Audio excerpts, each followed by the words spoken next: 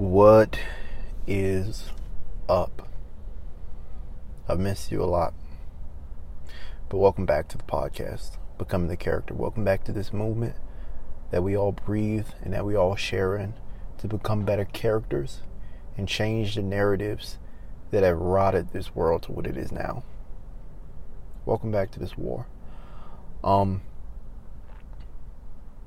name is Dallas Prater, if you don't already know. I'm the host of this podcast. And a few months back, I recently had a friend pass away. And we weren't like best friends, like talk every day, but we were good friends. Known each other since middle school. Shared a lot of intimate moments together. The guy's name was Quante. And Quante, man, I remember Quante was a quirky guy as a kid. He was like a classic weeaboo, which I like a lot of anime, but he was very deep into anime, like way back. Spoke a little bit of Japanese. He was that much into anime, and would learn karate and the fighting moves and do little black backflips off the wall and do his hair like the anime characters, and things like that.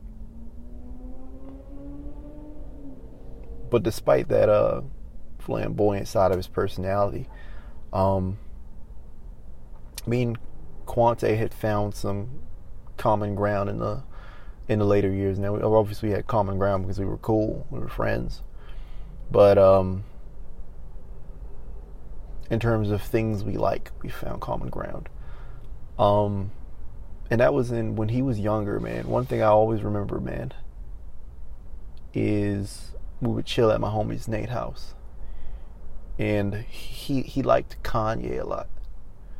I remember this one day, man, it must have been a summer day, because those were the days where I hung out there, 7th, 8th, 9th grade, and we were very young. And we would chill out in his basement during them summer days, and Nate would play the guitar or make music, or we'd watch a movie or get in the pool, or, just watch him like a Wolf of Wall Street or something like that. We had a lot of good times. And I remember this one summer day, man, Quante was doing his flips and jumping around, and, in the background, I think it was Stronger or Power playing. And Stronger and Power, were some of his favorite songs from Kanye, obviously. This was when those albums were like fresh off the press. But me, on the other hand, man, I was somebody that I didn't really like Kanye. I remember when I was younger, I actually hated Kanye. I felt like he was arrogant. He was just rude and narcissistic, and he didn't have any actual talent. It wasn't much I really liked about him. Fast forward all of these years later, this friend of mine was found alone, and he had passed away in his room. I don't know what the official, diagnosis of his death was, but, I don't know why I've cause to believe, maybe someone said it to me or something like that, it may have been a drug overdose. But all these years later, I'm a great fan of Kanye, or I was. Things have changed. I don't like that when he went on the show in 2013, and when he was asked about Tyga dating Kylie Jenner, he said he got in there early when Kylie was a minor. And that's kind of my bone to pick with him right now. But I remember in 2013, I really did, 2013 all the way through like 2020, man, I probably was the biggest Kanye fan on the planet. And it all changed for me. Like, I remember even when like albums like Born Sinner and Yeezus dropped on the same day. I remember that day. I was walking up to Nate's house with a friend of mine named Morgan, and it was hot. It was a hot summer June day. It must have been June. It was so hot. And it was green, and Maryland was blooming, and it was a good time. And we were just sitting there listening to J. Cole's album. Then we were listening to Kanye's album. I I remember we got to his house, put on that Jodeci freestyle with J. Cole and Drake. I see through it like fish tanks with no fish in them, listening to Born Sinner, and, Morgan was trying to convince me at that point in time, oh, Kanye is one of the greatest artists of all time. You got to listen to Kanye. And I'm like, man, Kanye's some BS, man. I'm straight dissing the boy. But maybe a year or two after that, I don't exactly remember when, I was just chilling in my house one day and I put on that Yeezus album. And I was just listening to it. I'm like, oh shit, this is okay, this is kind of fire. Okay. And the album, when I had completed it, man, the way that album's oriented, it's oriented so perfectly. You get all the way to the last song and you're like, what was this? And then Down 2 comes on and it all makes sense. The album is rough and abrasive, as people say. But the sweetness of Down 2 kind of ties it all together and makes it perfect. And obviously every track on the album leading up to that point is amazing. Like Hold My Liquor Oldies, the amazing tracks. But, the balance of the album is what I'm talking about. I judge musicians by their projects, not by the songs on their projects. And projects have to have balance, and they have to go for a certain amount of time, and have a certain amount of interludes. Like after the first song, it breaks. They give us what we need.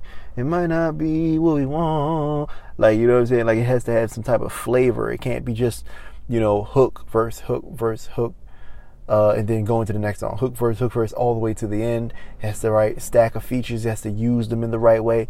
Like, throw Bon Iver on the track with Chief Keef. I remember listening to the album and it just sparked my curiosity about this character that people had revered so much in my life. And I remember going to the internet, and this was around the time, I must have been in high school, around the time where, the interview was circulated. Actually, maybe the interview actually came before I listened to the album, because the interview actually did come out before that album, I think. But I remember watching the interview with Kanye, talking about him, building the Yeezy brand, and how he was struggling to get his shoe line out of the door. And I was just watching the interview. He talked, the points and the ideas he talked on. He talked them with such eloquence and such grace. And the ideas were of such prolific origin. It wasn't something that such unique origin. It wasn't something that every other rapper talked about or every other rapper cared about. He discussed ideas and plights that I hadn't heard before. And coming to the conclusion of the interview, he had that little snap, like where Sway's was like, man, spend your own money, make it on your own. And he's like, how, Sway? He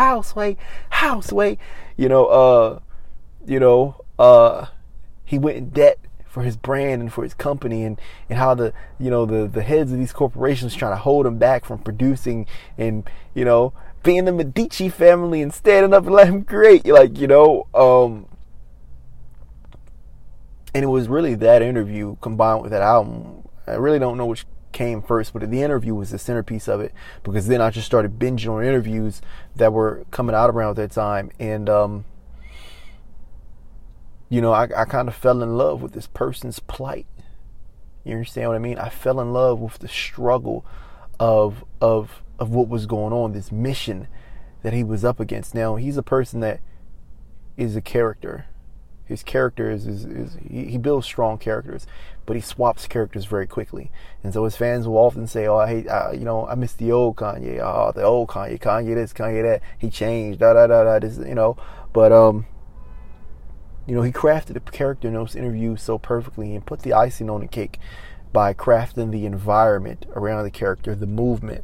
If you listen to, the person that I look up to and get most of my information from, Russell Brunson, in the book Expert Secrets, he talks about, the components of a mass movement. And obviously it's the charismatic leader, the attractive character, the character, which is what this podcast is all about. But there's also the cause. What is the future? What are you trying to establish? And then there's the new opportunity. What is the new way in which you'll establish that future? But what Kanye did well in those interviews was that he talked a lot about the cause. what it was that he was, where it was he was going, what it is he wanted to do, and how that represented a new opportunity, or how he had a new opportunity to get there, and how it represented a new opportunity for people like him, or people like him, artists who wanted to do bigger and better things. Like, there was this glass ceiling that he was trying to break, and because he had weaved, that design so well, I was in love with the mass movement. Even the origins of this podcast, Grand Design. It was from a Kanye West quote. He said, "I believe that the world can be saved by design," and that's something I'm like, I started to understand around the time I began this podcast. You probably wonder where I'm going with this story, and I'm going to reveal it pretty soon. But it was these little series of interviews and the plight and the struggle and the pain of this person that kind of made me see past everything that had blocked me from loving this character in the first place. Had he talked about his chain, had he talked about his success, how great he was, which he had done in the past, obviously, his music, the product itself, it wouldn't have mattered to me. I wouldn't have cared about his projects or anything like that. What appealed to me was that this person had pain and had struggle, and in a way that was something that was relatable to me. You understand what I'm saying? Like, it was something that I felt in my heart. And so I was just walking up the street, right, just now, and there was this homeless guy on the side of the corner store. There's a liquor store that I go to just to buy snacks and stuff. And the homeless guy, I don't remember what he said. He asked me for $1. He said, "Can I get $1, man? A nickel, a penny, like whatever you have to offer. Can I please get something?" And I shrugged, and I'm like, "Man, I don't have anything on me." Which, every time I do that, I think of the Kendrick Lamar song, "How Much a Dollar Cost." Just $1 for this homeless man. And but I told him I didn't have anything. I walked in the store, and the reason I told him I didn't have anything, is because, and this has been like the past year, if you fast forward, just 10 minutes before that, not even that, but maybe 2 or 3 minutes before that event, before I left my car to go on to the liquor spot and grab a large bag of Doritos for my girlfriend's self-tape. I was just sitting down here in the car, and this is one thing that I won't miss maybe I will, you never know with these things, when I, finally achieve the success that I want. I was actually just talking to the bank teller on the phone, trying to get him to clear off the overdraft on my account, because I had negative $12 the other day, and then I paid it off with about $15. I had $2 and some change on my account. And I woke up this morning and it was a negative 35 overdraft fee on my account. So I had negative $33 in my account. And I just talked to the lady, told her the truth, and you can actually do these. If you have overdraft in your account, you can just call them, and maybe they'll erase it depending on your situation. And she was able to get that taken down for me. And so I told him the truth. I had nothing in my account. But beyond telling him the truth, I tell many people the truth. You may realize on this podcast, what is in my account. My current state of life is painted very well. It's painted very vividly and very honestly and very truthfully, even if the highlights and the darkest darks are pitiful to experience and pitiful to hear, and it's something that you wouldn't necessarily divulge yourself. And I say that because the reason for doing so is the same as, like, the mechanics of honesty, the mechanics of struggle and plight, work in a way where it better develops your character in the eyes of the audience, and it more easily allows for someone that is vulnerable and relatable, that people can rally behind. You understand what I'm saying? Now, there are multiple reasons, like, the dissipation of my ego and pride. A lot of people protect what it is that they have because of their pride, and pride has held me back so much in my life. I want to get rid of as much of it as possible. There are a lot of reasons, a myriad of reasons, but the most critical reason is, I remember Steven Larson was talking to Russell Brunson about his podcast, and in his first, he says this publicly, in his first 15 or so episodes of his podcast, it sounds like he was reading from a piece of paper, because he actually was. He was too nervous to be the character, Steven Larson, the capitalist pig, and be who he is, and just talk on his podcast freely. I mean, it was something that was difficult and nerve-wracking for him to do. I mean, he vowed at a point in his life that he would never publish content. And so going back over his podcast episodes, he said, man, like, it's crazy, but my first 50 episodes of my podcast, like, they actually suck. Like, they're terrible. He says, I've been thinking about going back and deleting them. And he says, he was the most animated he ever saw, Russell. He jumped up out of his seat and was like, no, don't delete that. Never. It's the only way they actually know you were human at some point. Yeah.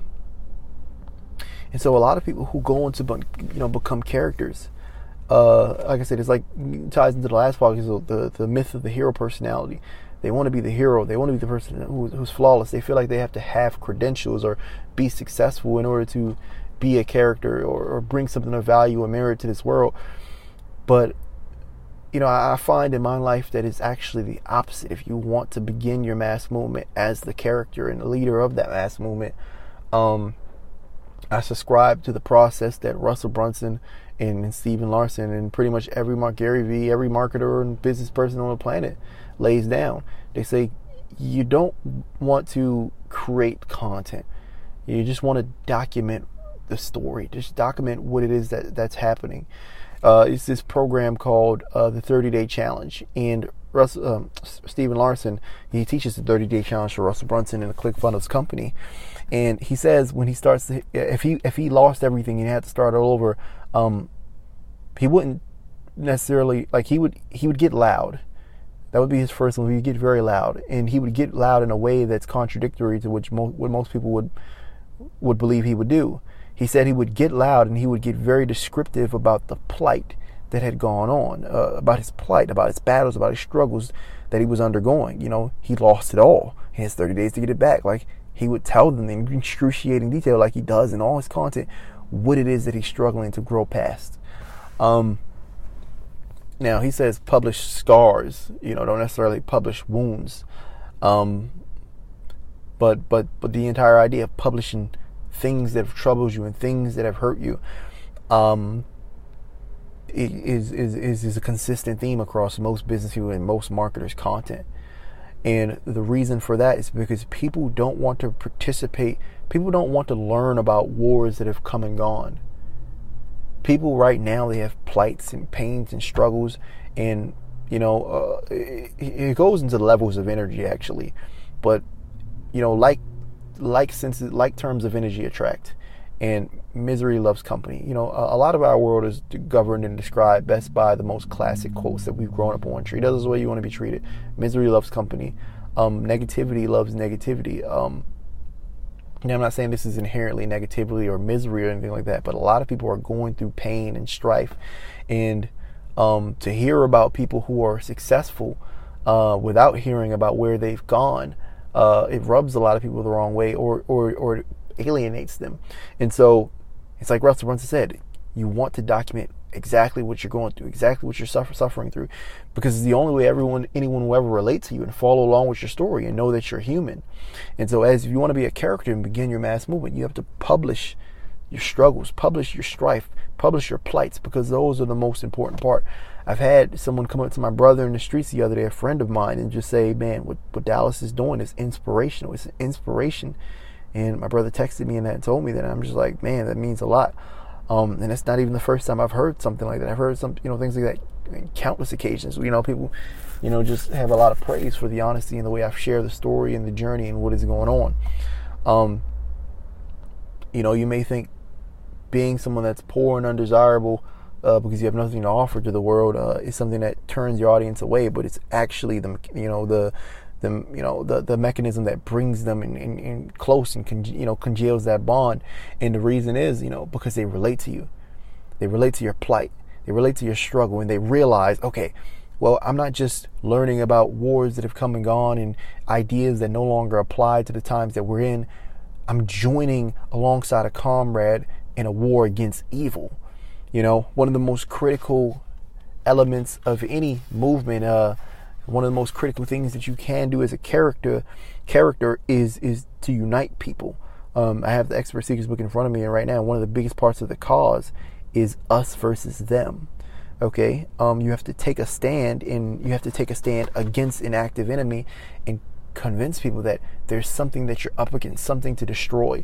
And that's why all politicians, just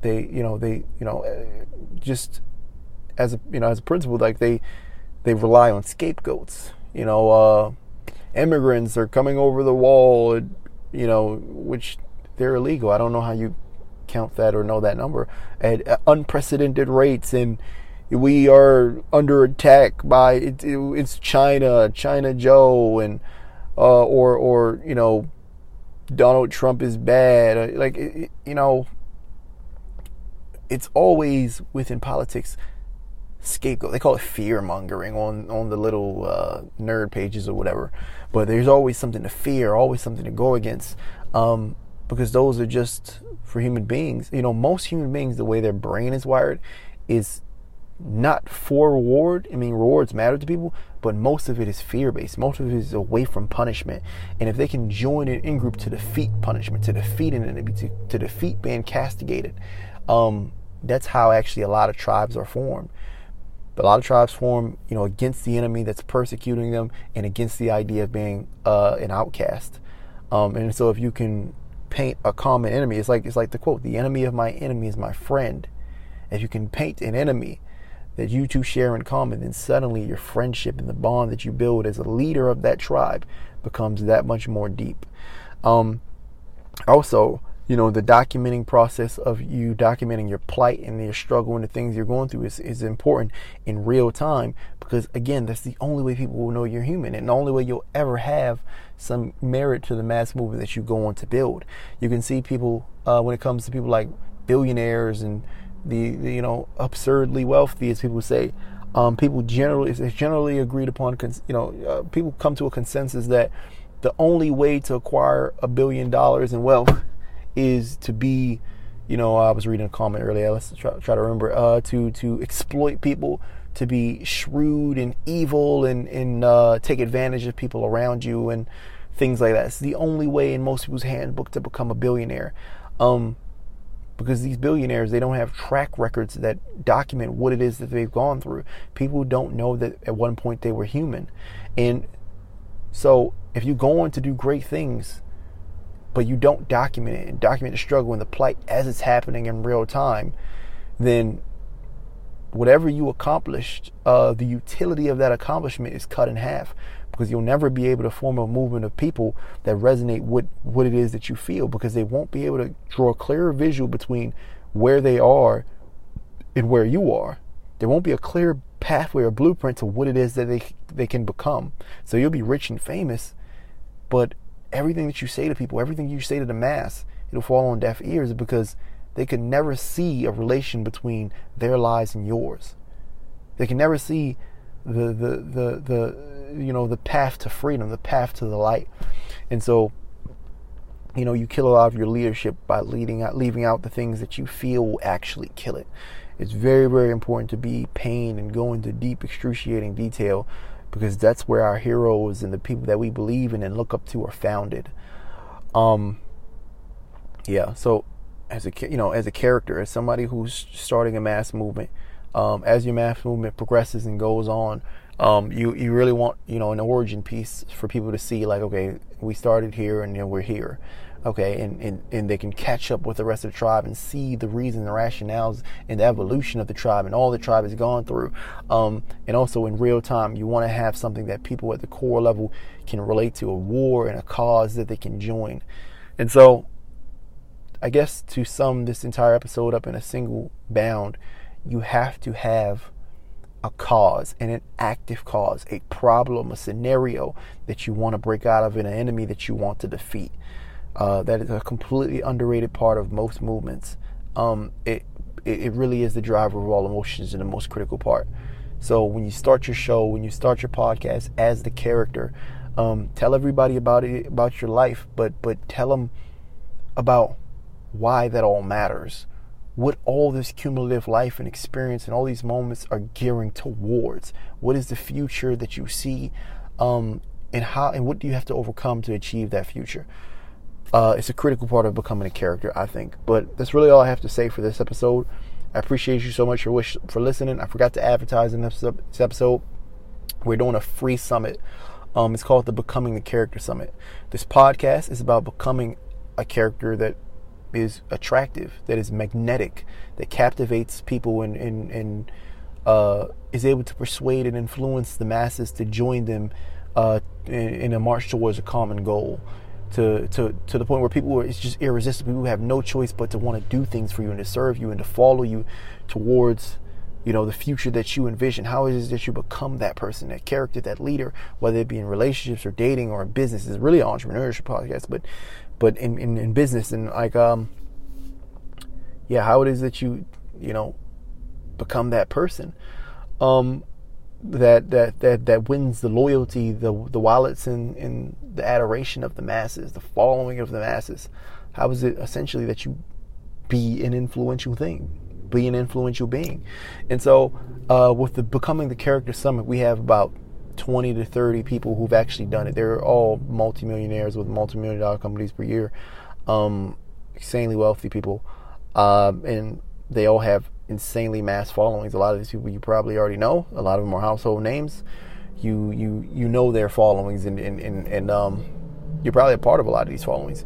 And what these people are going to do is break down how it is that they built these followings, what are the tactics and strategies behind being an influential and attractive and magnetic personality, an irresistible personality that people can't help but get behind. Somebody like Steve Jobs, who just wanted to be around and do anything that Steve Jobs asked, and it helped him create one of the biggest companies on the planet. How is it that you become that character and from there build a movement? What are the tactics and strategies behind that? And essentially what I asked these speakers on the summit is, if you were nobody when you woke up, how is it that you would become this, use the tactics and strategies behind being a magnetic character to build it all up again in 30 days? And the summit's entirely free. Okay, this is something that you don't want to miss. Starting September 28th, we're going to go live for 4 days in a row and have these speakers just come on and blow your mind. And when it ends. You may never see this information again. And so I want you to go to the Facebook group, because it's free and the summit will air live in the Facebook group. So go down in the description below and join. It'll be like a Facebook group link, and just click the link and join the Facebook group and prepare for this summit, man. It'll absolutely blow you away. I have no doubt about it. With that being said, join the Facebook group, rate, review, and subscribe to this podcast. I just appreciate you so much for listening. In the Facebook group, we're going to go live almost every day, probably every day, leading up to the summit, and we're going to be collecting questions from Q&As to give to the summit speakers. And also we're going to do, I'm going to break down some of the tactics and strategies associated with becoming a character, and also some of the tactics and strategies I'm learning from some of these speakers as I interview them in advance. So go to the Facebook group. But this is Dallas Prater. This is Becoming the Character Summit. This is Becoming the Character Podcast. I appreciate you so much for listening. I've been pretty consistent nowadays, so I'll talk to you tomorrow. And hopefully you're there tomorrow. I look forward to seeing you. Thank you.